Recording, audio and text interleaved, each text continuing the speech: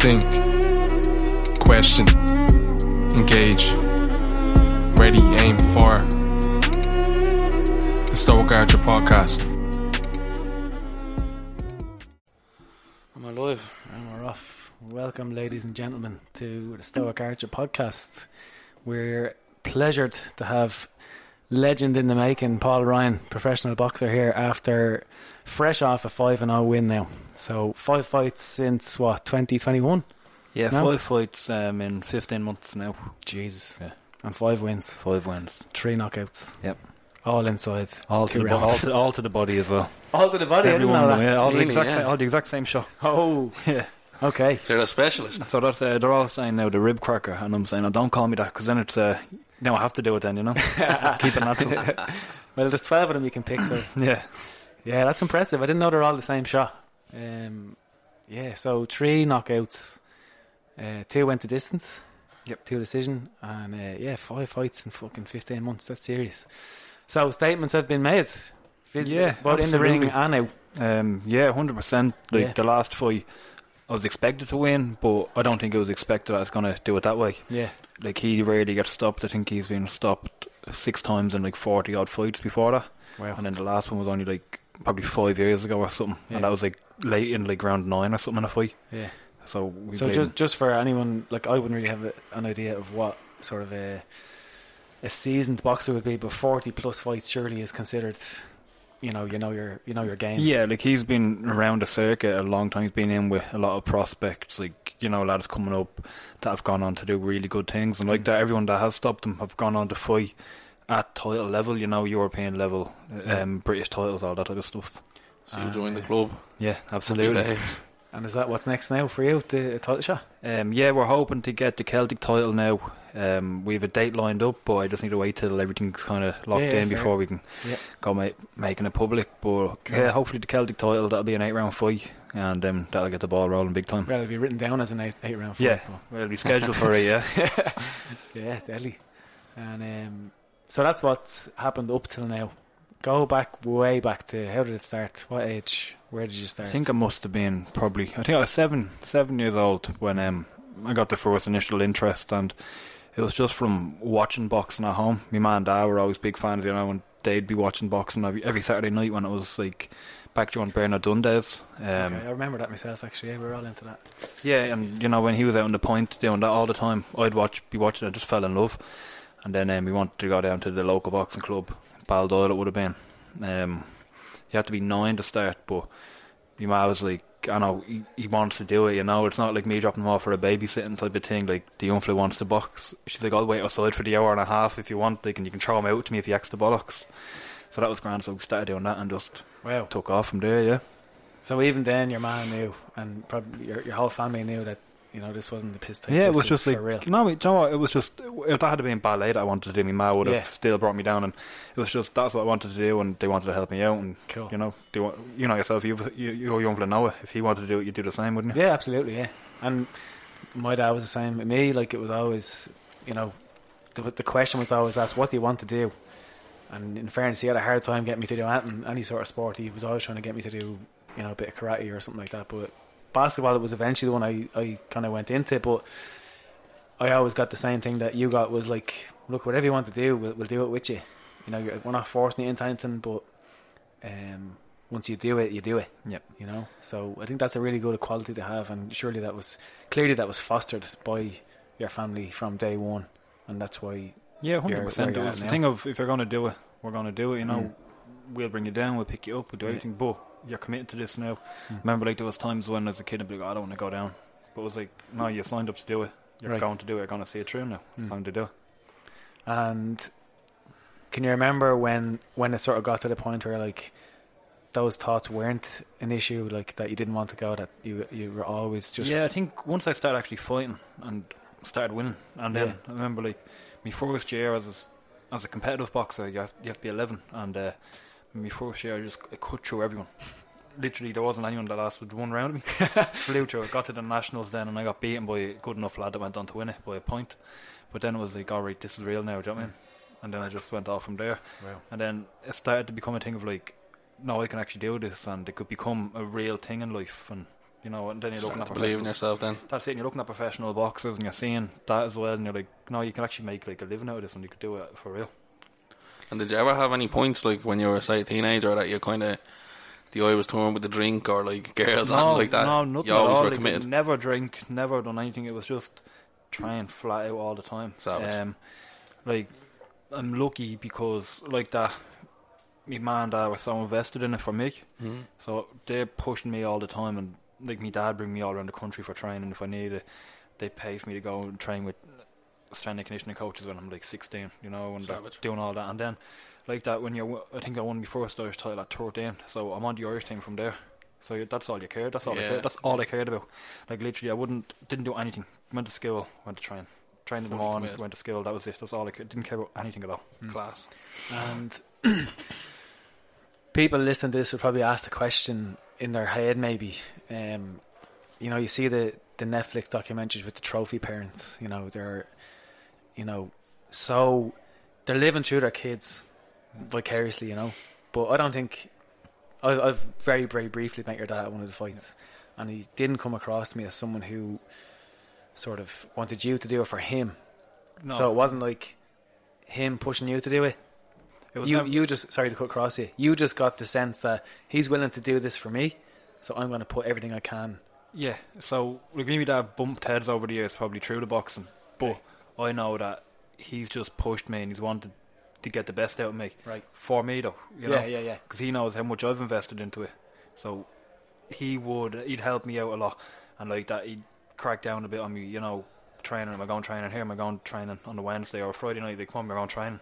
Right. And obviously when you're a kid, you don't want to always do it, but it's for the right reason. Do you know what I'm saying? Yeah. So it's kind of like, no, keep your head in the game. This is why you're doing it. You're not doing it for the odd fight. You're just doing this is to make a living. This is for the bigger picture here, you know. Yeah. And I'm just really grateful for it now. Yeah. You know? That's a huge message, and I think if you say to people like from a young age, like him, like even we look at Conor McGregor or any of those kind of guys, and they say it from when they really don't seem like they have any right to say it. But that's how you, that's how you actually make it, by just deciding, no, this is it. There's no maybe. There's no, because if you have a maybe, you're not going to make it. You're going to pull out, you know, when it's hard, or There's any doubt, you're done. yeah. Funny So- enough, like just on that point, like I remember deciding I was going to be a footballer, you know, and I was probably not good enough, but that's what I wanted, Yeah. and I was ready to commit. I was only maybe 10. Had trials for a local enough but decent team. Probably wouldn't have made it anyway, but I'm about to put me dad on blast. Like he was like, look, he was just pure realistic. Like, you know, it's so hard. Yeah. It's probably not going to happen. You know what I mean? Whereas if he had took your dad's approach, God knows where I could have been. You know what I mean? So it is an important message to put out to be so supportive. You know what I mean? So you can really see the importance in that, Yeah. and it's something to be admired in a parent, I think. You know. Yeah.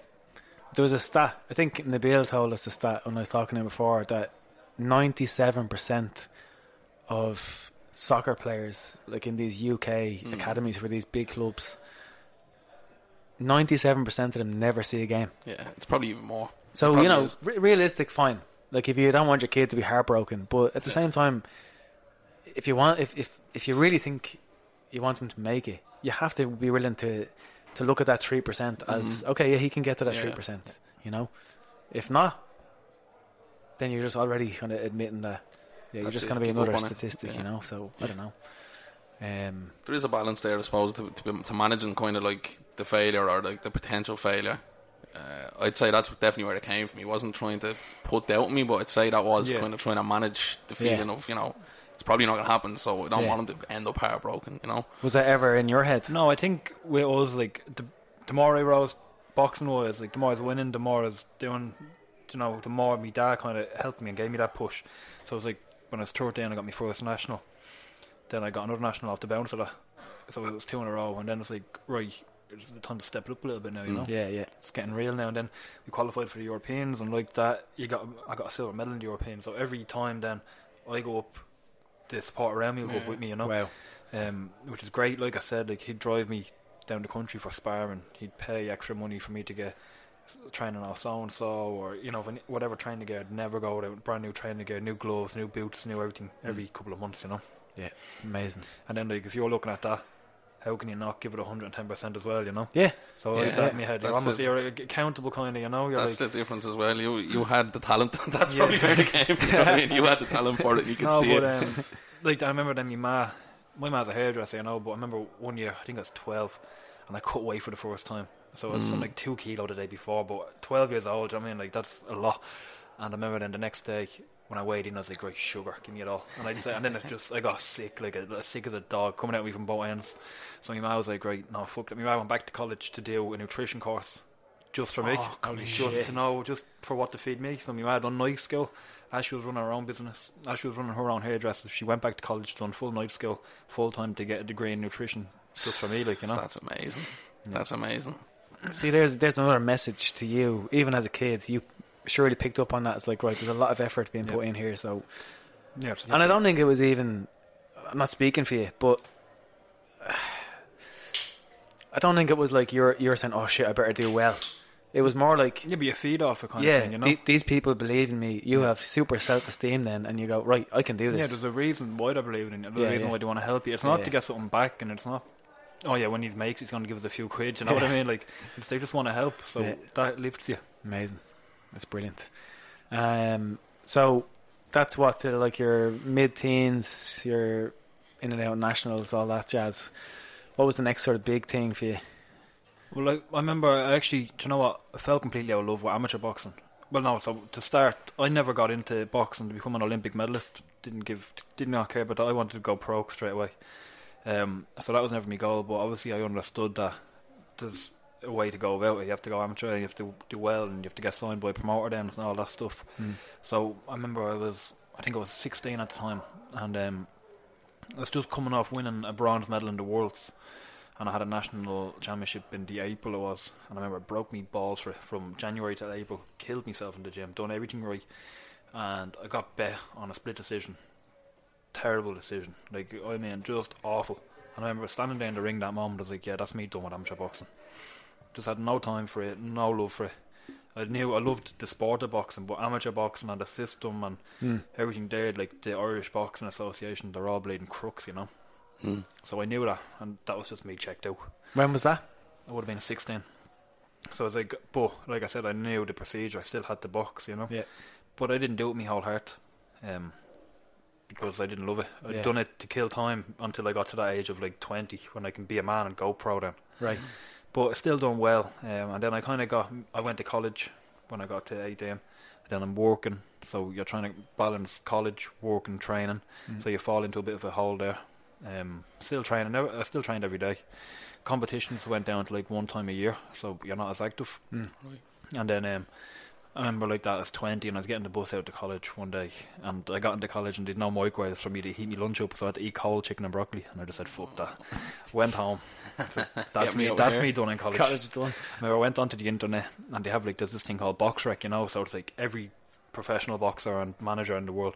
And I sat down and I looked at every single professional manager in the world, every active manager, and I'd looked and I was thinking, right, America, UK is where I need to be. So I looked at every one of them and I seen who fits me, and I got in touch with them, and I tried to get the ball rolling from there, because I just said I'm done with it. Wow. Yeah. You just proactively went out and said, I'm kickstarting this. I'm not waiting anymore. I said, good luck, I'm getting it done myself. Brilliant. Savage. Yeah. And just to pull it back a little bit, when you kind of decided in the ring that time, when you felt you got robbed, I believe you 100%.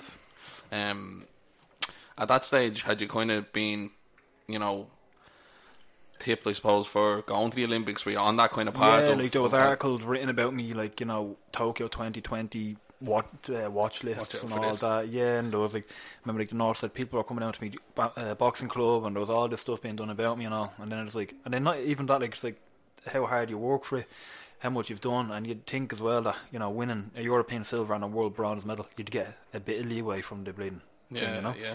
And I tried to dispute it, and they're like, if you dispute it, you're going to get suspended for 6 months, because there's, you know, where I say it's final, that type of stuff. Jesus. Yeah. What was I going to say there? Was that the same time that Mick Conlon was kind of going on about that stuff, or was that? Yeah, it would have been 2016. So when he was in Rio. Yeah, that was an eye opener for a lot of people. I think the fact that someone was willing to. But the thing is, like, if you look, if you're around amateur boxing, that's happening from 11 years old. Yeah. Right up to the Olympics, you know. So it's like, oh, he's in so and so's club. give him the nod. It's that bad. Ah, fuck off. So it's like you're seeing these 2 11-year-old kids that are fighting for the pure love of the sport, just enjoying it, and then there's that being done. Just poison. Like, that's awful. From that young, that is disgusting. It's from that young, from 11 years old, fighting in a club show up till Olympics. Like, it's from rotten from the core in. Yeah, it's crazy. So is your only shot then to fight out of the right clubs, regardless of how good you are? Yeah, so if your coach or your club chairman or whatever isn't sitting at so and so's table, you know, and they're not going to meetings, and oh my god, yeah. And then I remember, I think I was 19, and I entered the competition. And this is like, you know, this is meant to be a neutral competition. So this is like it's a national. So you win that, you get your slot on the Irish team. So the way it works, about 6 months before a national, every fighter gets sent back to their own club. You can't be on the Irish team. You have no affiliation because you have to earn your spot for the new year. Mm-hmm. So that's grand. So we go in, we get a draw. Get our draw for the competition. And I drew the lad that's the current national champion. But it is what it is, you know. And then we have the fight and all, and he beats me, split decision. He should have bet me, no bonus about that. He was just sharper. But then you find out that he done a 4-week international sparring camp before this competition with the Irish team. So it's like, it's meant to be a fair competition, but he's getting all this preferential treatment, these top class sparring trips, you know. So it's like they're being groomed to win this competition that's meant to be completely fair. So how can you compete with that? At this stage, I'm working full time. I'm in college, and you're trying to train when these lads are getting funded and obviously it's not his fault. He's not going to say no to it. Yeah. Mm-hmm. But so they're getting full time training, full time sparring camps, everything looked after when it's meant to be a fair competition. And let's say in that particular instance, you said, okay, so everyone has to go back to their club, and it's going to be a fair playing field. So no one's getting any special treatment. But you said to yourself, right now I'm going to do this camp that I know about. But you can't get into it because that's what I mean. So someone knew. Someone knows. So he would have been brought in by the Irish team. That's what I mean. Like somebody knows that. Yeah. Somebody knows he's not supposed to be there, but they're just not. Yeah, it's meant to be a thing where like everyone's back in their club. You earn your spot for the team for the rest of the year. Yeah.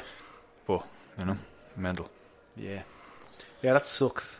And I know you're not one for even like referee makes a bad decision or blaming outside circumstance, but it's kind of hard when it's that bad. The thing, like, how are you meant to really compete fairly against it? Yeah. Like I'm saying to you, like, you're in college all day, so you're getting up to run before college, you're going to college, then you're going home to train, then you're working the weekend, so you're missing out on training sessions, then you're missing out on recovery. You know, you're trying to juggle 3 things at once when these other lads have just one thing to worry about, so they're being groomed to win these competitions. Yeah. So the cards are stacked against you to start with. Yeah, so that was what I said, like, good luck, do you know what I mean? Not a just on that, like, would you have came across a lot of other fighters who kind of maybe had a lot of potential like yourself and just kind of gave in over this? Yeah, you see it so often, like every competition you see like these lads that are like, oh, you see, oh, so-and-so, he's deadly, he's surely going to go on and do great things, and he'll just get ripped off and he'll just like that, he'll get a pain in his hole with it and say good luck.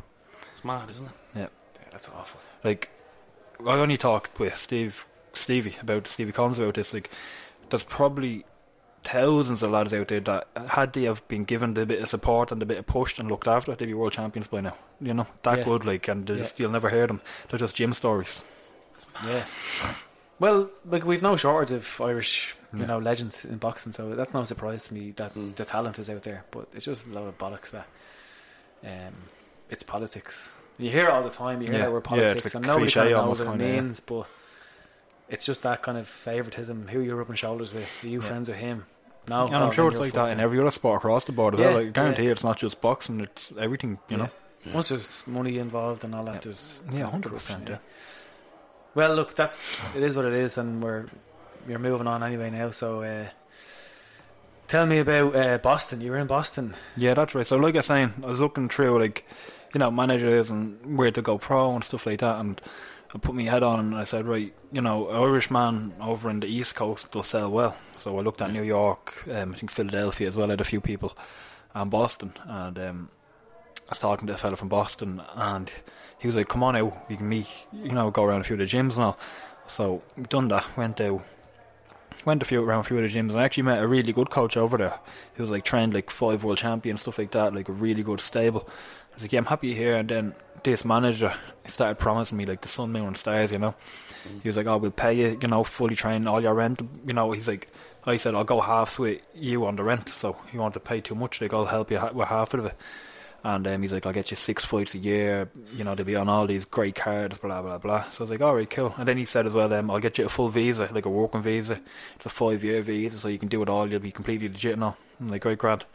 So the January of 2020, just before the whole world went nuts, I said, right, I'll go over again. I'm going to make the move over. And so I fly out, and we meet, and I remember as soon as I got out of the airport, I met him, and I gave him an envelope with 3 months rent in it for the house I was staying in, because that house was the coach's house, you know. And I said, there's 3 months rent for Hector, who was the name of the coach.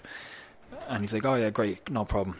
And then I'm there training away, and 4 weeks passed, whatever. And I know there's like a settling in stage. 4 weeks passed, and I'm like, right, what story? Any update on the visa or anything like that? He's like, no, we're trying. I was like, alright, cool, yeah, keep me in the loop and all. And then I was like, any talk about fights or anything like that? And he's like, oh, maybe Paddy's Day would be good enough for you. I was like, yeah, that makes sense. So we're training away.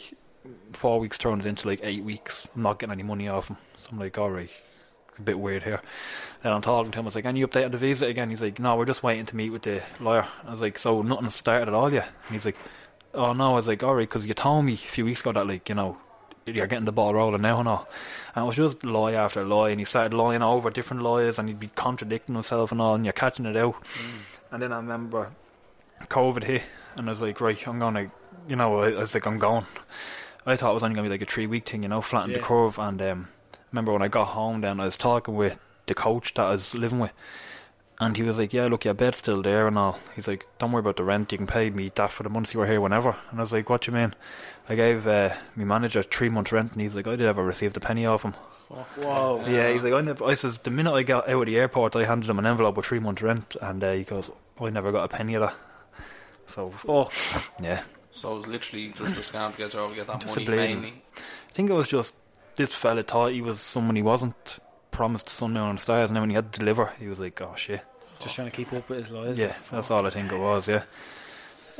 That's insane. But, you know, you look at it kind of, I remember going mad over it, but I think it was the best thing that happened, because like that, I came back here, started working in the gym, met Stevie, who was working with MTK at the time. So Stevie took me in, he managed me now, he introduced me to P. P coaches me, you know, and where I am now is the perfect place, I think. Yeah. And you learned the lesson from Yeah, that as well. That's another thing. Like, say, you learn how you always hear about the shady cowboys and pro boxing and how they're going to rip you off and all, but like to deal with one straight away probably is worth more experience than that. Yeah, 100%. Getting out of the way. It was probably Yeah. well worth the 3 months rent, to be fair. And aside from that bullshit, how did you find the fighting in Boston versus here? Was it any different, the training? No, you know, you'd think like, oh yeah, America, you think the grass is greener, it's great and all. And I remember like I was living in this house, and I think there was 11 of us at one stage in the house, and I was the only one that spoke English. Literally everyone of them just spoke Spanish. So that was for like 6 weeks, and I'm living on my own, and the house is like about half an hour out from the city and all. So like you'd go up in the morning, you'd train, you come home, do nothing, then you train in the evening and do nothing. That was 7 days a week. It was like fucking being in prison, you know. I remember like I just go out and go on like 2 hour walks and all during the day, because what can you do? Wow. You're lying in a bunk bed for 20 hours a day. Like, it was bleeding horrible. And I was 20 and I was over there for like my 24th birthday and all. So, you know, you're there for like, I say for 3 months like that, and it was just like a real eye opener. That's a young age to learn all those lessons. It's a young age to be living in your own head for that many hours a day. Yeah. Jesus Christ. So you got back here then just after the pandemic hit, right? Yep. And I don't know why I thought you were working in Westside before I got here. No, so I was always good mates with Simon. We met through a mutual person that we know, and we just started training together one day. Right. And then I think it would have been July of 2020, just before everything opened back up. He just gave me a shout, and he's like, there's a few hours in the gym there if you want to come down and do a bit.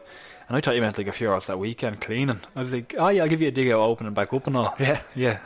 Here we are now, 2022. Assistant manager. Yeah, absolutely, the morning man. Yeah, so for anyone that doesn't know, Paul gets up at what, 4:30, 4:40ish, 4:15. 4:15. Excuse me. Yeah. To open Westside. So anyone that comes in here at 5 a.m. or before or just after that, you know, And I've never once been late. Never been late. Yeah. I hope you didn't jinx that now. Yeah, tomorrow morning now, 5:30. So that's kind of let's talk about that then. So we've already alluded to the fact that your social life was non-existent even as a teenager. So you never even really mentioned that as a difficult thing for you to overcome, and I don't even think it was. It was no. Everyone always talks about that fear of missing out thing. Like, oh, how do you feel? You're not going out as a kid, and you're not even now. Like, I don't go out. Like, I'll go out like the week after me fight. I'll go out a few times, But people are like, oh, how do you feel? Like, you're missing out, and I'm like, how do I know what I'm missing out on if I've never done it? Yeah. Do you know what I mean? Like, I don't care about going out to a nightclub or going out drinking, because, like I've said, there's one thing I care about. It's boxing. That's it. Yeah. Honestly, like, I could not care if I never went out again in my life. I wouldn't care. Yeah. Doesn't bother me. Yeah, I'm with you. So your daily routine then, give us a quick run through that. So 4:15. I'm up at 4:15. Yeah. Wash, dress, the whole ball of wax in here for about 20 to 5. Open up, get everything ready. Gym opens at 5. That's grand. I work till 9:30. Then I'll go train with my coach Pete Taylor out in the Coliseum gym at 10 o'clock. That'll be till about 11:30. I'll go home, have a bit of lunch, chill out. Then I train at 3:30 conditioning, either with Stephen or on my own. Go home again then about 5 o'clock, eat me dinner, go to bed for 8 o'clock. Every day, Monday to Friday. Simple. That's it. You could trace my footsteps from my girlfriend's house to the gym, to the Coliseum, back to here. Like, literally, I wouldn't be hard man to assassinate. Yeah, it's impressive, but I don't think you see it as impressive, and I actually think it's quite a nice thing. I actually love it. Yeah, like, it's not like this big routine now, dragging myself up. It's just like clockwork now, and I enjoy it, and it gets the best out of me. Yeah, like, I was only saying it, like, even like the dieting thing, like, when you're sitting down in the evening time and you want a few biscuits with a cup of tea, and I'm in bed at 8 o'clock, like, so I don't get the craving for shit food or anything, like, and then you're up so early. I think it's perfect for my life. It suits me so good. That's great.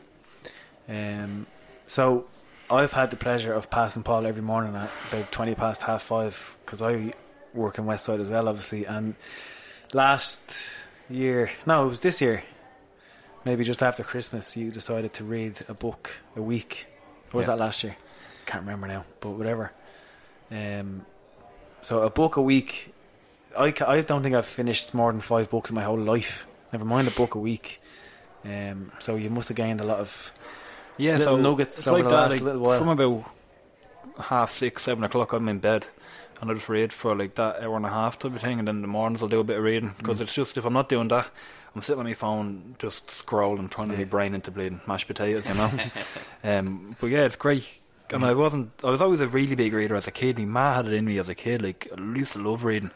And then, when you get to that age, when you're a teenager and all, it's like, it's not cool to read. So I just stopped reading for so long. And then I just fell back in love with it. And then my mate Luke, Snake Boy Luke, he's a big reader as well. So that helped, having a little episode of that. But yeah, it's deadly. So favourite book over the last little while? My favourite book would be The Great Gatsby. I love that anyway. I'd read that every year. But I've read a book recently on recovery, and that's probably changed a lot for me in my training.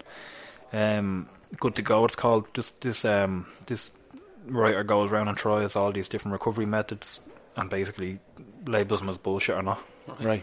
Really good. So that's an interesting little topic then. You coming from more or less a traditional boxing background where it was run, spar, run. And recovery wasn't even probably mentioned. Yeah, well, that's it. You're coming from these old school heads that, it's like run more, punch more, go harder. And don't get me wrong, there's a time and place for that, absolutely. But I think the thing with boxing is like they're too stuck in their ways to change, So it's like, no, this is the way, this is gospel. That's, go out and run around that hill 25 times and you'll get fit. Yeah. No recovery. I remember even like when I was growing up, and I think I was 16 and I started working with a strength and conditioning coach, and my boxing coach was like, no, wait till I make it stiff. Right. That whole thing, But now it's like you're reading and you're learning these new things and you're like, Jesus, I didn't have a clue what I was doing. Even like the training I'm doing with Pete now, I look back as what I was doing as an amateur. I'm like, what was I doing? And I think I spoke to you about it, Steve. Like, I said that, well, the coaches didn't really know, and then you made a good point that, well, they should know. Yeah. They should be updating themselves with the times, And in fairness, you've said to me on a few occasions that Pete, as solidified as Pete is in the boxing world, like he has every right to just ride those coattails for as long as he wants, but he's always trying to update and trying to learn and upskill. He's always looking at new things. He's like a mad bleeding scientist, you know. Like he was telling me, he got this big Russian manuscript for strength and conditioning for boxing, so it's something like 2,000 pages. But he went through the effort and he got every single page of it translated into English. No way. And he's at home reading it, and also like that's the level, that's the depth he's going into, you know. Yeah.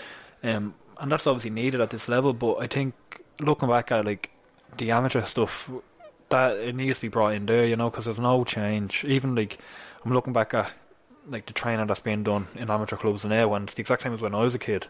It's just you see it with even soccer and stuff. Like they're still running laps, they're still doing all the old, you know, things that just don't make sense. Like when do you ever run in a straight line around a football pitch in a football game? It just doesn't happen. So that kind of really bugs me. And I won't let people away with, the information wasn't out there. Yes, it was. Yeah, somebody go knew. it, yeah. Somebody was trying to even like use your own. Yep. If you love it that much, use your own brain and put some of your own spin on it. You know. So, fair play to Pete. Hopefully meet him soon enough. Actually, we're trying to set up a meeting. I'd love to talk to him, pick his brain. But if you had your club, if you had your own boxing club, I think we talked about this briefly before. Talking about what we just talked about there. Kid comes in at 7 like you did, or 9, whatever it's supposed to be. What would you say is the most important thing in that first day and like maybe that first year or two for that kid? I always actually think about this. It's a tricky one, I think, to get right, because I remember when I first went into my club, there was a lot of older lads and they were bigger than me, and you know, I remember I was thrown in sparring with them and I used to get bashed, like, you know, and like that was good for me and that strengthened me. But I'm the type of person that will take that and make it a good thing, but there's a lot of kids that could probably ruin, you know. Yeah. So I think it'd be a tricky one to get the balance for, like, if you're going to put them in sparring early, like, do you let them have the hard spars and learn, or do you kind of wrap them a bit and you focus more on like technique stuff and take them out of sparring and build them that way? Yeah. So I've honestly no idea. It'd be something more that individual kind of. I think so. It would be something that you need to try, and you need to know what the kid is you're working with, you know. Well, that's a huge part of coaching. Again, a friend of mine who hopefully we'll speak to again on the podcast, Nabil Murad over in Austria, he said the same thing, that some kids need to be yelled at and screamed at, and they need that pressure, and then some kids need to be really slowly, gently eased into things and plant seeds, and then, you know, slowly, gradually. It's like even with our training still, like I remember the first time you were sparring, I was really worried about like what's going to happen, right, when he's going to get hit for the first time now, you know, honestly, because it's not, you know, it's like, right, what's going to happen? But it was the best thing to happen to you. I was getting hit. So for quick context here, Paul, I've had the pleasure of being coached by Paul since maybe February, March of this year. He's shown me some of the boxing stuff, and we had a spar with one of Stevie the lads, young guy. You know, I'm sure he was a bit intimidated seeing me coming in, not knowing what I was going to be like, because I, you know, tank top, you know, biceps out, whatever. But he made bits of me. But Paul, you're dead right. Like, I needed to feel what it's like. Oh, I got punched in the face. And you're all right, and you're still there, yeah. So the more that happens, I suppose, the better. But you can't get smashed up. Plus, like, I can't just throw you in there every day, put you in for 5 spars in a row, you know, get a hiding each time. Yeah. So it's that type of thing with coaching. I think you need to get a bit of experience and get the balance with it, and say, all right, he's had a hard spar, pull the lad back now and give him an easier spar now, or something like that, you know. Yeah. Give him feedback, let him work on that. Yeah. Let him get a win. Yeah. Is that something you see yourself doing maybe in the future? I always said I would, even if not like a full-time coaching role, but it definitely would help out. I don't know what way it'd be, if it'd be like pro coaching or kid coaching. Yeah. But I think that, like, if you don't give back what you've learned, you've stolen, type of thing, you know. I like that. That's cool. Yeah, I think so. That's really good. You know, there's been lads that I've been helped out a lot, not even just by coaches, by other boxers, and by everything, that you pick up bits. And I think that if you don't pass it on, you know, it's wrong for you. You should pass it on to people. Yeah. Also, I think I definitely find it when I'm coaching you with the strength stuff, and you find it probably when you're coaching me, that if you have to explain it and give it out, you have to understand it even more than you think you did. Yeah, because you have to be able to break it down, you know. Like, I'll give you a sequence, like a combination of it, and you'll say why. Yeah. And if I'm just bullshitting you and I don't know why, Yeah. I'm gonna be Found caught out out, pretty you quick, know. Cause, Just do do it. it. Just do it. No, it'll work. Trust me. Yeah, So yeah. you have to be able to actually know why you're doing it.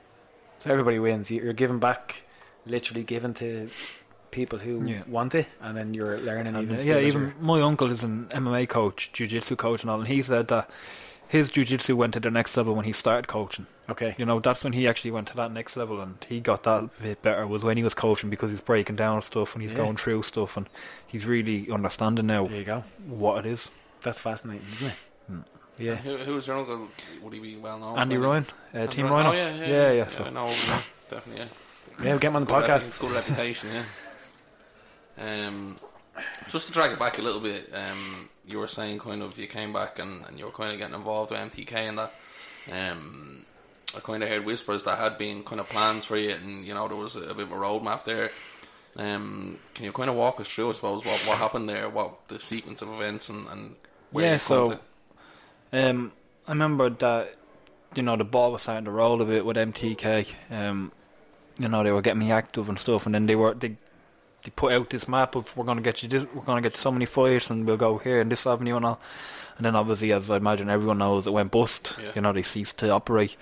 But that was grand. Well, it wasn't really grand, you know. It was a thing where I remember sitting down, and it was like, the more you think of it, you're just getting yourself down and down about it, you know, and you're like, oh jeez, what's going to happen here and all. And then probably about a week this went on for, and I just said, right, fuck it, get out and train, do you know what I mean? Nothing I can do about it. Either it's going to work out or it's not. I'll just train either way. And then luckily enough, like, I have Stevie Collins there who looks after me so much.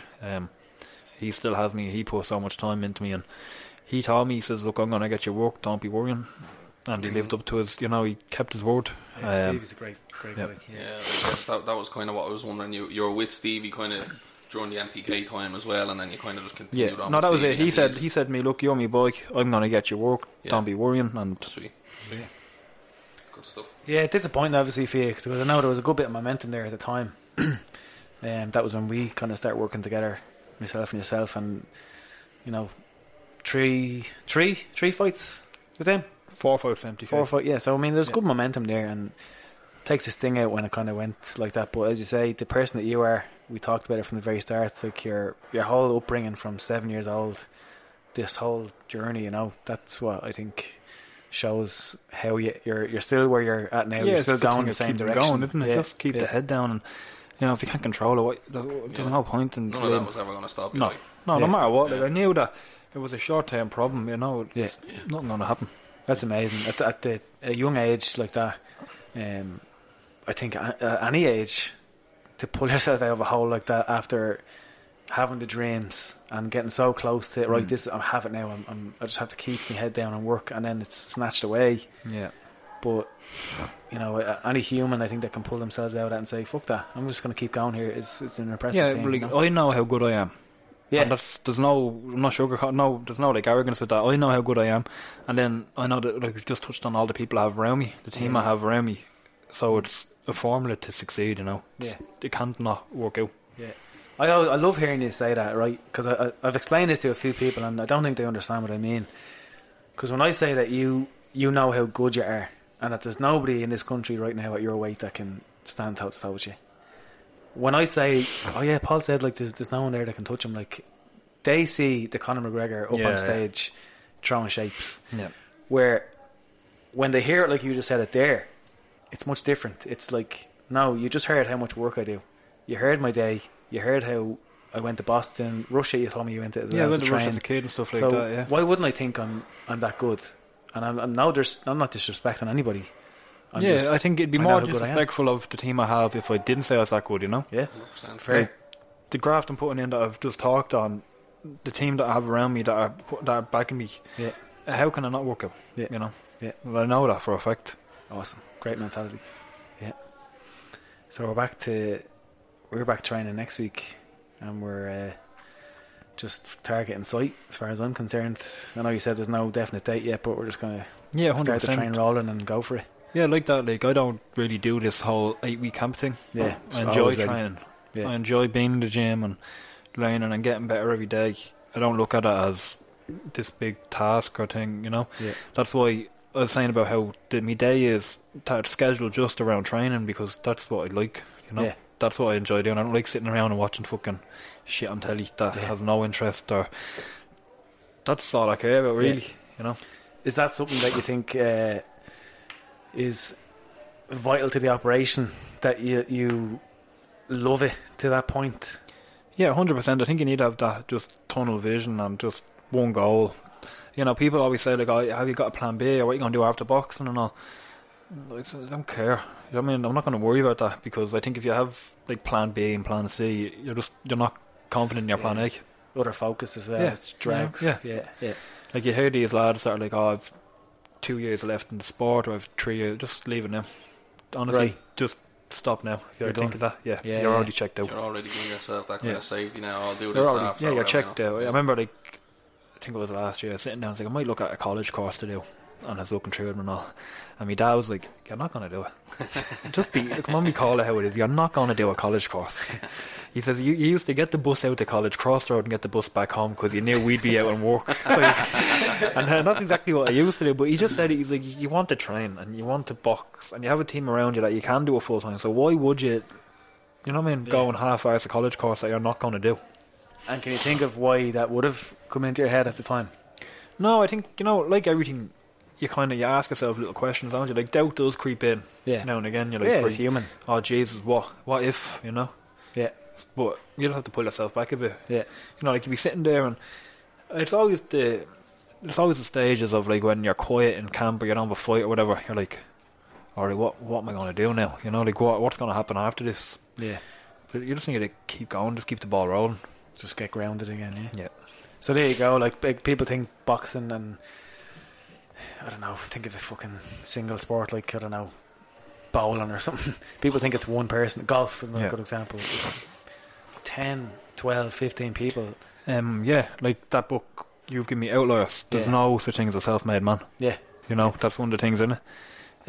Like, you look through any successful person, like, they go through Bill Gates, they go through everyone. Yeah. There's no one out there that actually got there just on their own. Yeah. It doesn't happen. Yeah, and what really strikes me, which is that everyone you seem to mention in the sports system is 100% there, which you like. There doesn't seem to be any sort of weak link, sort it's of doubt crazy. around you. I was only speaking with my girlfriend about it, and like that, she's a rock for me, you know. But and it's just happened naturally. The team I have around me is just special, you know. Like, everyone there are there for just the right reasons. They're there to help make. Yeah. Not looking for anything else. Like there's lads there in the gym, like me cutman Mark, me mate Screamer and all, that they come to me fights in England to help make. You know, they take time out of their life, time away from their family, time out of their job. They're on money to come over to England just to help make, you know. It's amazing. Yeah, it's great. Even like Steve came to one of my fights in February there. He didn't need to come at all. Just wanted to come to see the hard work we put in come to fruition, absolutely, you know. Yeah. It's like you said, it's kind of like you don't feel like you owe it. You just feel like you're part of it. Yeah, and it's going to happen because of it, It's just important to I don't know, the community part of it, the family part of it. It's just a nice thing to be. Yeah, no, it's great. But I think the team I have around me now that I've made, well, not even made, it's just happened naturally. It's unbeatable, you know. Yeah, but that book Outliers kind of touches on it. I think if anyone hasn't read that, by the way, it's a great book to read. Outliers by Malcolm Gladwell. But I don't think, like, the way you're talking about it is like, oh, it just looked that I ended up with these people in my life. I don't think that's fair. I think it's cultivated through your values. And likewise for those people, they wouldn't stick around. They wouldn't go to your fights. Yeah, of course. If you weren't legit and if you weren't giving enough. Yeah, well, it's like as that. Much to them. It's like that thing I was talking about back with me dad and my ma. You know, the more I put into it, the better I got. Yeah. The more they're putting into it with me, you know. Yeah. So we're growing together. Yeah. It's like us. Like, the more we're going on with camps now, you're looking back at all of our programs. You're saying, all right, what can I get better at? Whereas you could say, sure, we're coming off, you know, all these knockouts and we're doing. It's like, obviously it's working. We don't need to change that. Just keep doing that. Yeah. Yeah, okay, I get that, yeah. So we're all kind of growing together, you know. Okay, so I know how I think about that. That's a good point. I could say, right, this is my fourth time doing your strength and conditioning work, and by all accounts, you know, I'm doing a great job because you're undefeated. And every time I start again, it's like, right, something has to get better. This can't be the same thing. So admitting that you're not great is it sounds counterintuitive, but I think it's more of a strength and a weakness to say I'm not good enough. Even though you're self-reflection, isn't look it? at Pete Taylor, we mentioned him already. How long is he in the game? And he's still like not good enough. Got to go again. I feel bad for people that are in these sort of industries, whatever it may be, and think that they can just they have a formula that's going to work every time, and they don't need to change it. Or even that they're just afraid to look. Yeah. Am I doing everything I can? And then the answer is no. I think that's the scary bit. It's like, shit, okay, I have to do more. What if that's too hard? What if I can't do it? Yeah, but I think it should be a thing of you want to do more, wouldn't it? Like, no, or I have to do more. I don't think you've ever looked and said, oh, I just like need to do more with Paul, or I need to change this. It's alright now. It's time to. I have to. Yeah. You know, you get to. Fair point. It comes back to kind of what you talk about a bit about kind of exploring and playing as well. So like that exploring part of understanding it. It's something that I definitely wouldn't have seen in my own mindset. But even like the talk of outliers now, I'm thinking about like I'd be more into football than boxing, obviously. And I think about like Arsene Wenger coming into the Premier League and changing how people were eating and stretching, and it takes that outlier within the sport and within the kind of team to just explore and say this is a better way to do it. So I can see how people get stuck in it, like this is working, we can do it this way, but it does just take that one outlier just to upgrade the game. Yeah, absolutely. It's mad to see it coming from where I didn't have a mindset like that, Right. So it's actually very, very interesting. But what I was kind of getting, gone blank. Had a question. Carry on. It's gone. Yeah, we'll come back to it. So Alicia, your girlfriend, as you're saying, she's a rock, and I well believe it. She looks after your recovery and that. She looks after my whole life. Oh, she's like right. She's like a carer. She's not even a girlfriend now. She's like a carer for me. Wow. Yeah. Well, so that's what they say, isn't it? Behind every good man, 100%. Great woman. No, she does everything. Yeah. Honestly, like I try to do as much as I can for myself because I don't want to be. I feel like it's almost burdening, But she's like, no, I'm here to help. Like, so she'll do the cooking if she needs to. She'll drop me down to work, drop me to train, or whatever. Just do everything. Amazing. Literally whatever I need to do. It's very important. Yeah. And we just give her a little shout out. She's out in Coolock now. Kilbarrack. Sorry. AKH Physical Therapy. Yeah, she's a fully qualified sports therapist. There you go. Get sorted out. Yeah. Get your body right. You get weekly little tune up, do you? You have a nice little perk there. No, do you know what? I'm actually bleeding. I'm actually awful for it. I'll never go in. I don't bother at all. I'm so lazy for it. So she'd be like, every Friday come in, we'll do like a flush out, She'll give you a program, and I'm like, yeah, grand. And then on Friday she's like, are you want to come in to me? And I'm like, oh yeah, I'll let you know.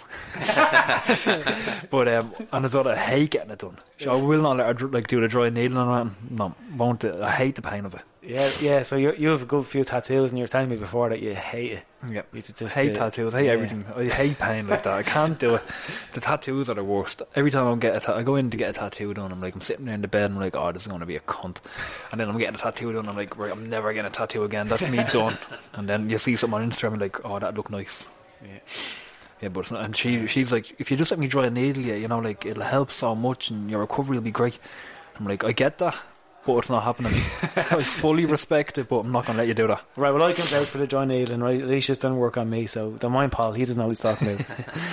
She's great, so fair play to her. Yeah, it's very important to have those people in your life to take the slack off, especially around like the last couple of weeks of camp and peaking up to the fight. It can obviously be pretty hard with the weight cut. But you were saying you stay in shape pretty much all the way. Yeah, like that. So I'll do nothing for the week after the fight. I'll do no training at all. But then from Monday, I'm back doing 2 a day. I'm back in the gym, and I think these are the times when you learn the most. When you do improve, when you get that bit better, when you're not in the camp. Because when you're in the camp, you're getting sharp and you're doing what you're good at. Yeah. But when I'm out of a camp now, I can take time in the boxing gym to work on stuff that I don't do normally. Cool. Or even with us, we'll have 4 weeks now to play around and try stuff, and alright, that doesn't work, let's chop it for this, and I think that these are the times when it'll make the difference. Just add stuff. Whereas you see these lads that they'll do nothing and they'll do a crash 8-week camp now, and it's like a weight cutting camp, and they're cutting 20 pounds, and Jesus, that happens way too regularly. It doesn't seem practical. No, I remember my uncle said it to me before. After the fight, when I was acting the mind wasn't really there, and my uncle, he's an MMA coach, he just said to me simply, you need to live the life. Yeah. To live the life of what you want to do. and that's what I've done ever since. Like, so I'm never not in the gym. I'm never not fit. I'm never not able to go 6 rounds in a fight. You know. Right. Even though you've only done it twice. Yeah, I'll always be able to go 6 rounds. I'm always fit for 6 rounds. Like, I'll always be able to do that. I'll never be more than like 12 pounds off me weight. Yeah. So, you know, and there's lads that'll do that in like a week before the fight. A crazy bleeding that's weight cut. madness. And not even just the physical, like having to cut weight, and even, you know, your training suffers. You're supposed to be at your strongest, and yet you're doing this shit and trying to get weight off you. But the mental, like, you're supposed to be focused. That's it. Like your one goal should be, alright, I have a fight on whatever date. I need to win that fight. It's not. Oh, yeah, I'm weighing in on the day before. I need to make that weight. It's not a weight cut camp. It's not Weight Watchers, you know. And why? Yeah, we're not sponsored by Weight Watchers. Sorry. Why is that still a sort of an ethos in even the professional MMA stuff in the UFC? Some of them still seem to need to do some of these drastic sort of. I know they're trying to stop it. Yeah. In some way with the way they weigh in and all that, but why do you think that's still a thing? I think there's two different type of approaches. I think one, like, people think, oh yeah, the more weight I cut, the bigger I'm going to be on fight night. I think that's genuinely a thought process behind it. And then I think others are just not disciplined. Like, do you remember Ricky Hatton? Do you remember him, the boxer? Yeah. So he used to say he has this medical condition where his legs won't let him walk past a chipper without going in and ordering. You know, so he didn't live the life, and he didn't hide it either. Like, so he grew up in a pub as a kid, like, so he grew up around playing darts and drinking pints and all. So when he didn't fight, he put on like ridiculous. I'm talking like 4 stone in between fights. Like, he'd put on that much weight, and then like that was his. If he made weight, he classed that as the win. The fight was secondary. Making the weight was like, that's where he said he'd earn his money on the scales. You know, and I caught up with him in the end, like the lack of discipline and all. But so I think it's that. It's probably, is that an anomaly though?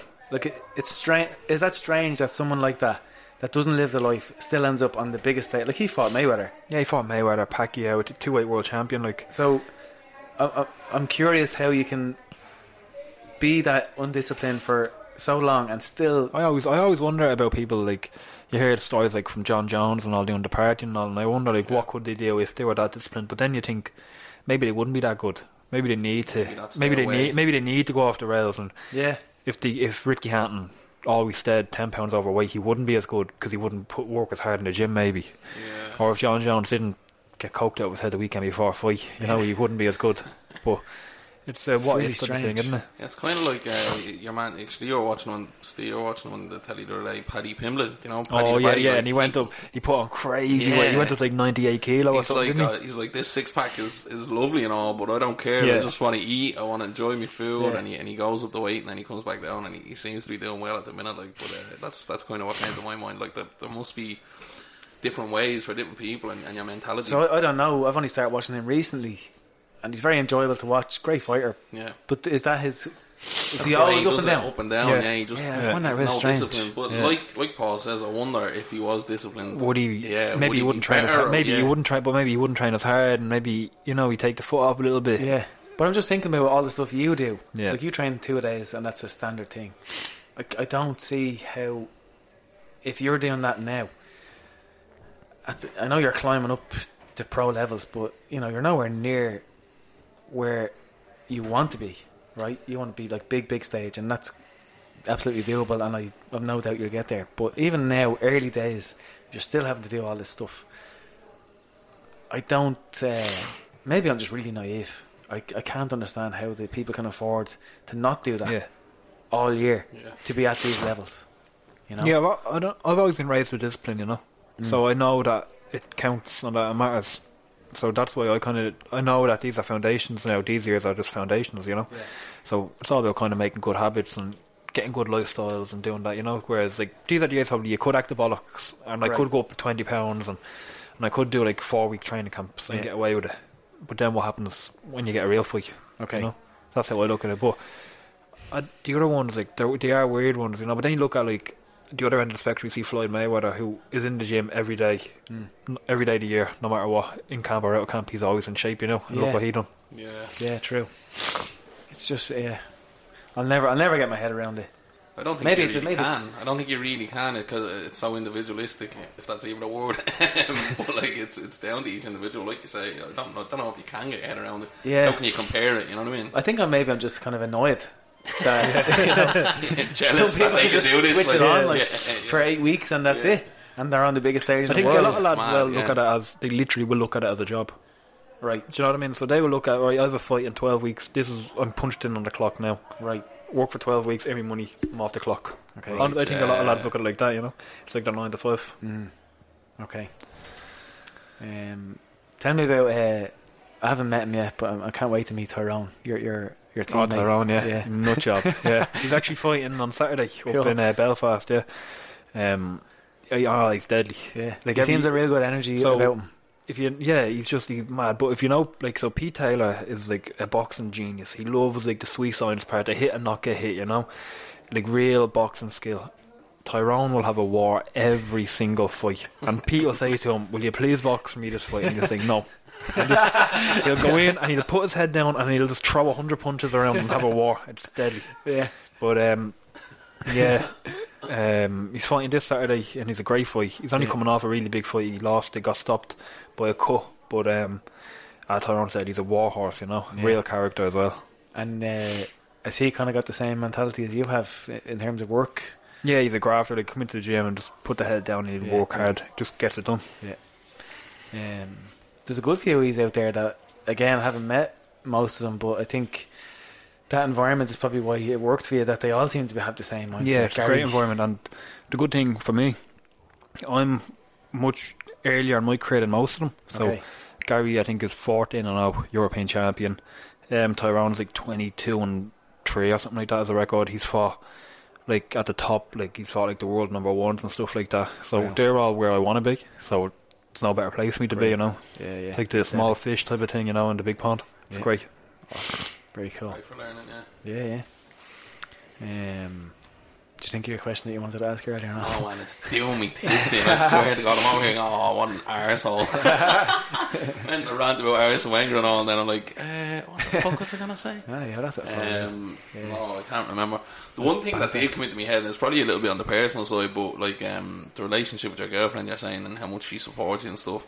Was there ever a point in time, like, have you been together long, and was there a point in time that there was a bit of a clash between you over kind of how dedicated you actually are? I'm with Alicia 8 years now, so Right. I'm 23. So we got with each other like literally, well, I think we were like 15 or something. But when we first got with each other, she didn't know anything about boxing. So at that stage, 15, we're going 16. I was already European silver medalist and like 3-time national champion and stuff. So I was already fully invested, like all in.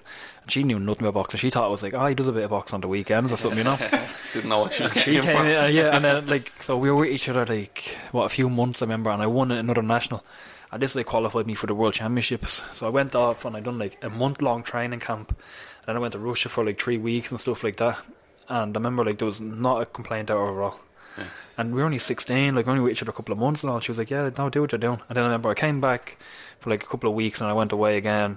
And then I came back for a day or two and I went away again, stuff like. So it was like for that whole year I was just going away boxing, and she was just there all the time. No complaints, nothing at all. Class. Just took to it naturally. And then even now, like, she loves it. So Alicia does cuts as well. She's a cut woman. Oh, sweet. And that was just all on her own accord. She just took a real interest in it, took up doing it, and loves it, you know. That's So class. yeah, it's That's deadly. Class. That really helps. Even again, it adds to the whole thing of the support system. Yeah. Everyone's there for you. Like, Yeah, it's completely. deadly. That's It's unbelievable. class. Yeah. Yeah. Especially from She's that a age. grafter as well, though. Like, you see, like that could be on a weekend, like that Cage Warriors thing that she does the Yeah. cuts for, and then she's running her own business and she's Yeah. looking after you. Yeah. And yeah, fantastic. Yeah, it's deadly. Actually, you get her on here, you should. That'd be Absolutely, good. yeah. Yeah. I thought she might be with you. Actually, that would have been cool to have Yeah. the two years on. But yeah, no, we'll get her in on her own. Give her her own spotlight. But yeah, very good. So she's the cut woman for She was Cage Warriors, yeah, the MMA. and that. she was Ah, Cage savage. Warriors, stuff like that, yeah. So she's off doing that, drops the hands, does all the cuts and all, it's deadly. Class, So class. she'd be looking at fights and all, she'd be like, you better have a good cut man doing this and all, you know. It's deadly. Wow. Everyone's invested around Yeah. you. I find that fascinating. Yeah, well, not it's great. fascinating, but really impressive. Like, it's Yeah. really cool. Like, And I used to always have this thing in my head of like, oh no, I'll do it all on my own, you know. I don't want anyone to help me type of thing. I was just like, Right. maybe like I want to be this self-made type of thing. But then I was reading all these books and I read obviously Outlaws and I read another one, that 48 Laws of Power. Have you read it? No. Anyway, one of them is like, there's no strength in a fortress. So you know, you think like this thing on your own, you're gonna do it well, but you need people around you. Yeah.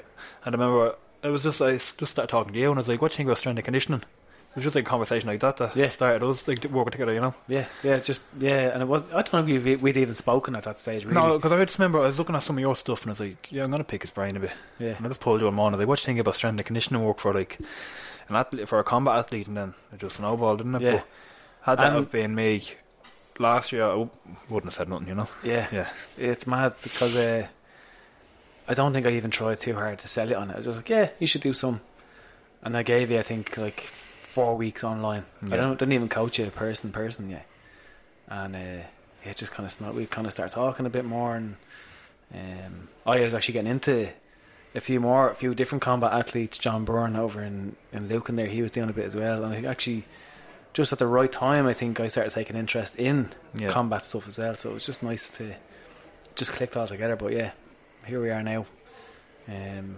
just over a year in, and yeah, loving growing myself, and I've started boxing now, and that's also nice to know the game, because I didn't really know boxing. Yeah, well, I think it's in my I think it'd be, we talked about this before as well, my interest would be for you to know boxing as good as possible, isn't it? Yeah. The more you know about how I move and how we train, the more you can incorporate that and make it specific for that. Absolutely, yeah. And there's stuff that you can look at on TV and all that, but until you feel it, it just wouldn't make sense.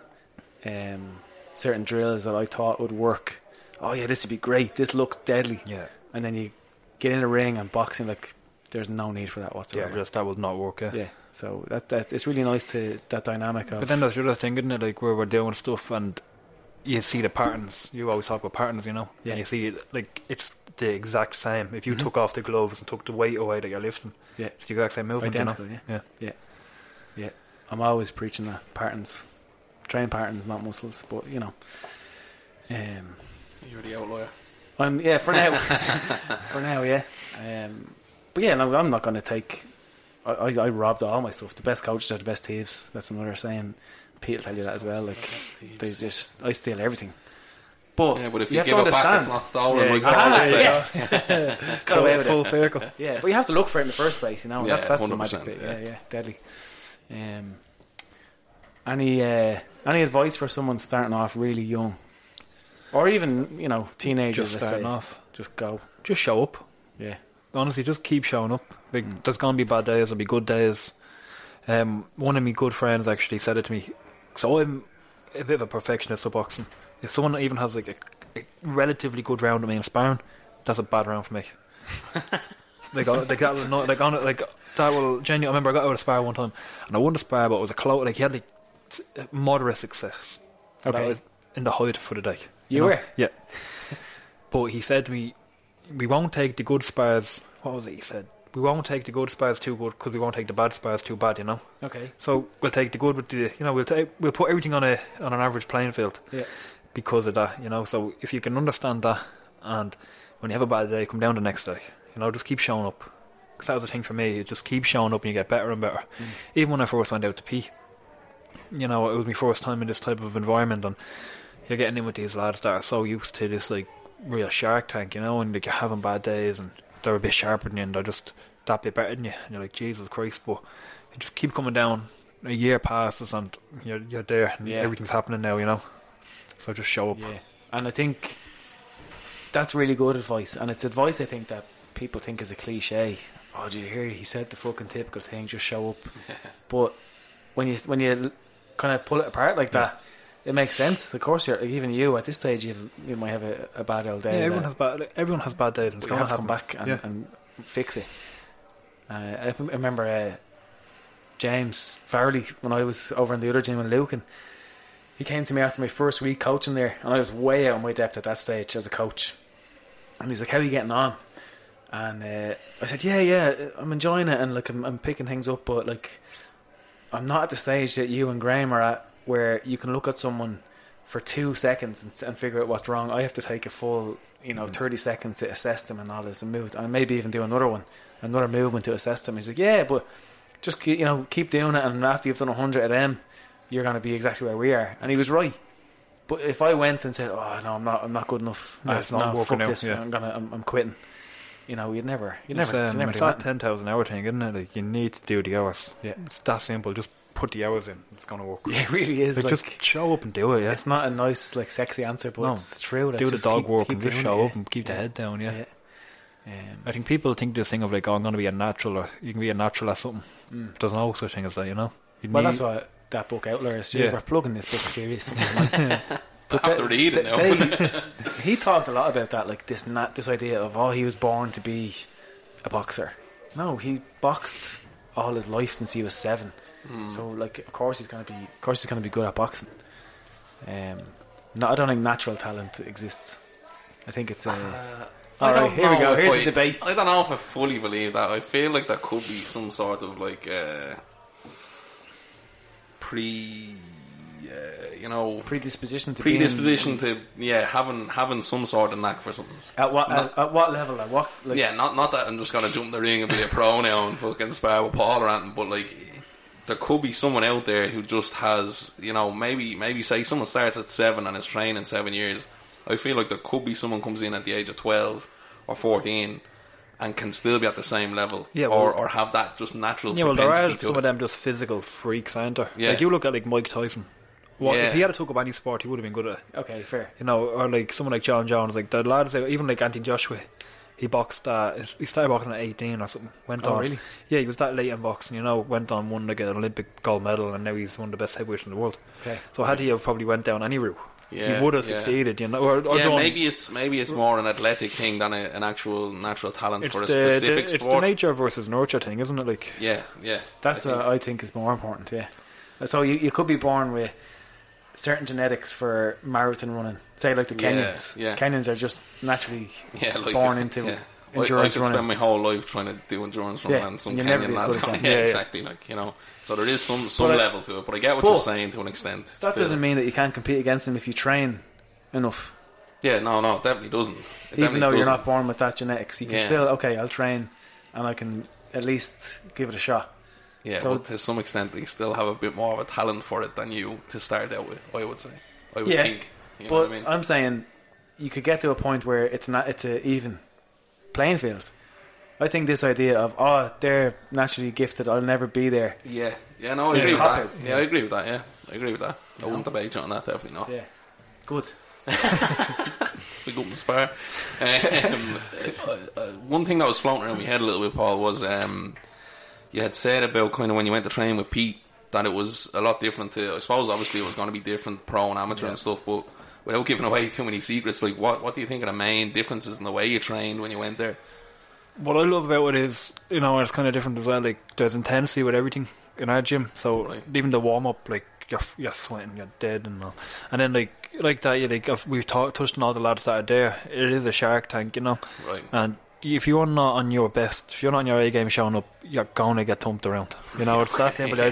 You're going to get hiding. You know, and so you need that bit. And then it's like there's the competitiveness as well. So you're always trying to get one up on each other in like a good way. You know. Yeah. So you're hitting the bags or whatever. You're going through a drill, and you'll see whoever's next to you starts going a bit harder.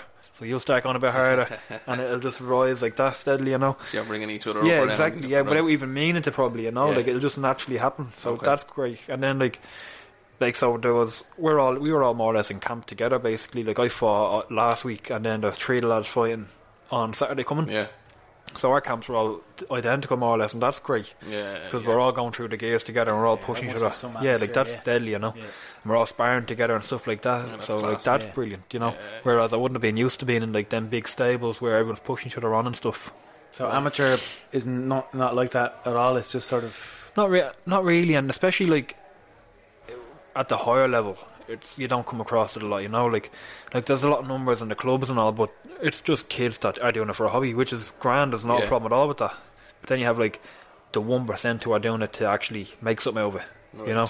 yeah. So you're there killing yourself during the summers and everything, and you're on your own kind of. I remember like my amateur club would close during the summer, but the coaches would stay on. But you go down and you're just training on your own, and you're cutting weight, and you're doing everything on your own, like, you know.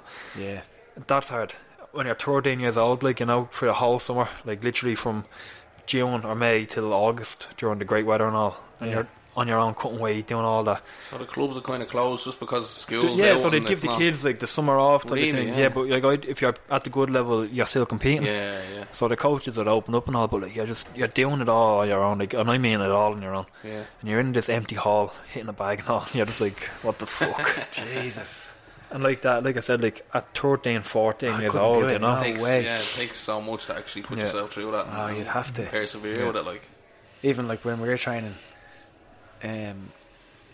I definitely if you told me, right, I have to go finish that last 10 minutes on your own, Yeah. I'd do it. But But it's like you know, the times. 70% of what I could do if you were standing beside me. yeah. It's really important. That's the hard bit, you know. Like I know, like we touched on how great the team is, but like there's times when it gets lonely quick, you know. okay. Like even like when you're cutting the weight and all, like it's you doing it, Yeah. going through every bit of it on your own, or even like the bad days, you're in your own head with it, you know. Yeah. Like it plays on you, and even I remember like last week when you're cutting the weight, and I do the hot baths for the week, you know. So you're sucking all the fucking weight out of you basically, and you're getting out. I remember I done a run, I went home, and I got on a bath and I got out, and you're sitting there like that, just dead lifeless. And I remember like I was like, Jesus, it gets lonely pretty quick, you know. How? What are you holding on to, like to make it through that? I don't even think about it. Honestly, I just Just get it done. yeah. I'm not even like. Sometimes I think of, oh, this is why I'm doing it and all, but most of the time I'm just like, just get through the evening. You know, what I mean? Just one day at a yeah, time. let's get through this shit. Yeah, Yeah, yeah. I remember like I'll do the hot baths, you know, and I'll do like 20 minutes in, 10 minutes out, 20 minutes in. But like you're there for like when you get like the last 10 minutes and you're sweating and you're boiling yourself in the baths. You're like, right, and you're literally. I remember I'm sitting there. And same with the saunas, you know. I'm counting 10 seconds, 10 seconds, 10 seconds. I'm just trying to get through it. Just to get Wow. through it. Yeah, it's horrible. That is serious. Or even like you've mental seen toughness. the sprint sessions I do. Yeah. Like that, it's like I remember. So I do them, and it's like 20 seconds on, 10 seconds off. But you end up doing something like 60 odd sprints, you know. Yeah. And it's at like max speed and everything. And I'm like, right, I've only like 54 sprints left. And I'm a bastard for it. I'll always break it down like that. I don't know why I have to do it, but I always do. I'm like, right, 54, right, Yeah. 6 done, 54 left, Yeah. right, nearly there. But it's just little things to cope. I isn't think it? there's research on that if you get people, say, to count, you say, okay, do 100 squats there, Yeah. and you get one group to count up from 1 to 100 and one group to count down, the group going down Yeah. will both finish faster and are more likely to actually finish it than the other group. The other group will Really, stop or go slower, yeah. See, I would have thought about that in the way that, excuse me, I would have thought about that in the way that, like, I'd be thinking, oh, I'm on 50, I'm halfway to 100. I understand it works the same way coming down, but almost I'm counting up, I'm getting to 100, I'm going to do 100. Do you know what I mean? Yeah. It's mad that yeah, I never would have expected that. Maybe there is a dynamic like that if your target is to get the thing finished. Yeah, It's getting it probably finished better or getting it done, Yeah. or getting so many done, kind of, yeah, there's a different goal. Well, I suppose there, that the main point there is, like, you can't just, I suppose, go in with no sort of vision. Yeah. There has So to be- I actually read a book recently on endurance, you know. Yeah. And so they done this thing where they'll like they'll drill. They took these 6 people and they'll drill 3 of them with like these positive affirmations and why you're doing it and these sort of mental drills to help you. And then they'll leave 3 after on their own. They'll put them on a bike, and the 3 that have like the reason why they're doing it and this goal and something to say in their head and all, they'll outperform the 3 without every time by like something like 20%, like some crazy number, you know. Fucking hell. Yeah. So is that something you've started to try implement a bit? I always try and I just go back to just counting it down. Just go back to counting it down, yeah. I wonder, does it work the other way? Like, if you berate people and tell them that they're shit, do they perform worse go than the worse people then, that yeah. you say nothing? Yeah. That'd Yeah, be that's interesting, yeah. But yeah, no, like, environment, I suppose, is the key there. Like, if you're getting positive affirmations, and we can kind of replace that with your team and the atmosphere there versus the empty gym hall. Yeah. It's huge. Surely it's night and day. Like. Yeah, even like my mate Luke, again, like he'll do all the running sessions with me, you know. He doesn't need to do them at all. Yeah. Like he wants to get in good shape and, you know, he'll do it lifting with us, but Yeah. he doesn't need to be doing 60 fucking sprints on a treadmill. But he'll Yeah. do them with me, do you know what I mean? Just to do them with me. And Yeah. that helps out a lot. So just again for context, Luke is more or less doing the fight camp with Paul, just for the crack. Yeah. Like, I think he's done 3 full fight camps with me now, just for the full crack without getting the fight in the end. Good man, Luke. Yeah. And to be fair to him, he's no slouch. No, even like the running, like he'll hold it, he'll keep up, not a bother. Yeah. So yeah, we get him in the ring again and see can he do the business now with a bit of actual training behind him. Yeah. So I've run out of things to ask. Tell me, Paul, what's the plan? What's your goal? Your end goal? What is it you want? So I always used to think like, oh yeah, money, you know. Yeah, I want of to. course. You look at it like Mayweather flashing the cash and all. I was like, yeah, that's what I want. But you know, it's not even now. All I want to do is have the career that I know I can have. Whatever that is, I know that if I put 100% in, and if I go how I am, that I'll go all the way. So world titles, without question, you know, Yeah. and just have a career to be proud about. I've always said I want to make a good few nights for like me family, me friends, and all. A bit of excitement, give people something to look forward to. You know, Deadly. like I look at, like we touched on Tyrone. Like when he fights, people are like, "Oh, deadly! Tyrone McKenna's fighting," and they're excited for it, and they're booking time off work, and they're going to the fights and all. But that's what I want to do: just create good nights, and you know, give people something to be excited about. Yeah, you're well on the way to that. And a few bob in the pocket wouldn't hurt either. Yeah, Of man. course, yeah, of course. I like what you said. Taking the best shot possible. Like you just want to make your. Yeah. Maybe it doesn't end up at the exact thing that. Yeah, you but have it's a pictured in thing of your like, head, look, but- I wanted this when I was 7 years old. So how many people get to actually do what they wanted to do when they were 7 years old for a Yeah, living? yeah. You know, and go and actually have a real go at it. Yeah. There's not a lot out So there. you're, that you're gets to do it. enjoying just doing the process. Yeah, it's like something that I've wanted to do when I was 7 years old, that by luck it turned out being really fucking good at. And now I have a chance to actually make a genuine career out of it and do well for myself. Savage. Yeah, that is the definition of inspiration, as cheesy as that might sound, but like for someone as human, I suppose is a word that comes to mind, because anyone that meets you, even like in the gym in the morning, will say just how you're just a normal guy. Yeah. Where we kind of see these big athletes as super. That's what I always said. That'd be my story. You know, like you hear of all these lads that when they make it, they come from these like deprived upbringings and have all this hardship and all. But I always said that he started off to be just a normal bloke from around the area that made it. You know, that his mum and dad was good to him, his family was good to him, and he just got to where he wanted to go to, just from the area. Good upbringing, good people around him, and he got it done. That's an interesting kind of way to look at it, because you always hear about either he had loads of money, so he had all the coaches, and he had all Or the he had nothing at chances, all, and he was or a rags to riches type of you thing. never hear about the middle. Yeah, it was just, you know, working class family, man, dad work, Yeah. done everything he could do to help me. Same as my friends, same as my family. You know, everyone there that helped me, and it worked out. Just, I wanted to be just the bloke from the area that made it. That's class. that. Yeah. That's class. Yeah, and you rarely hear people.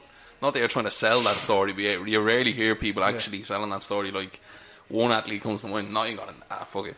Like McGregor, like everyone says it's rags to riches and stuff. Yeah, Yeah. but I'm not so sure it But he was. wasn't really, he was from Lucan, you know, because but that fella had 2 jobs. Yeah, I know this. Like, the You gap know what I was mean? nice Yeah, and all. yeah. You know what I mean? I've seen the gap. I've seen the that's estate. nothing to hide. That's Yeah, nothing to be exactly. ashamed of. I'd feel like I'm slapping my man down the face if I turned around and said to people on cameras, I had this hard upbringing. You know, no, I'd an upbringing. My man dad broke that back to help me, and they gave me every advantage I could have. Yeah. You know. Yeah, it's refreshing to hear you say that. And Absolutely, I think it's deadly.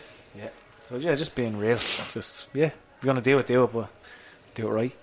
Yeah. Absolutely. Yeah, I can't think of anything else to ask. You No, got anything else? no, I'm sure I'll think of 10 things later on. Probably, yeah, that's the second one. Yeah, Yeah, do a second I episode, really yeah. enjoyed I'll that. be in I'm at 5 sure. in the morning, Paul. Yeah, so I appreciate you coming in. You're very busy schedule, I yeah. really enjoyed that. And I'm sure everybody will be tuned in for the next fight. Yeah, we can't wait. Yeah, it'll be a big one anyway. So stay tuned. Yeah, Deadly. I'll drop that. All right. Thank you, Paul See you. Ryan. Thanks for having me, man. All right. Thanks, guys.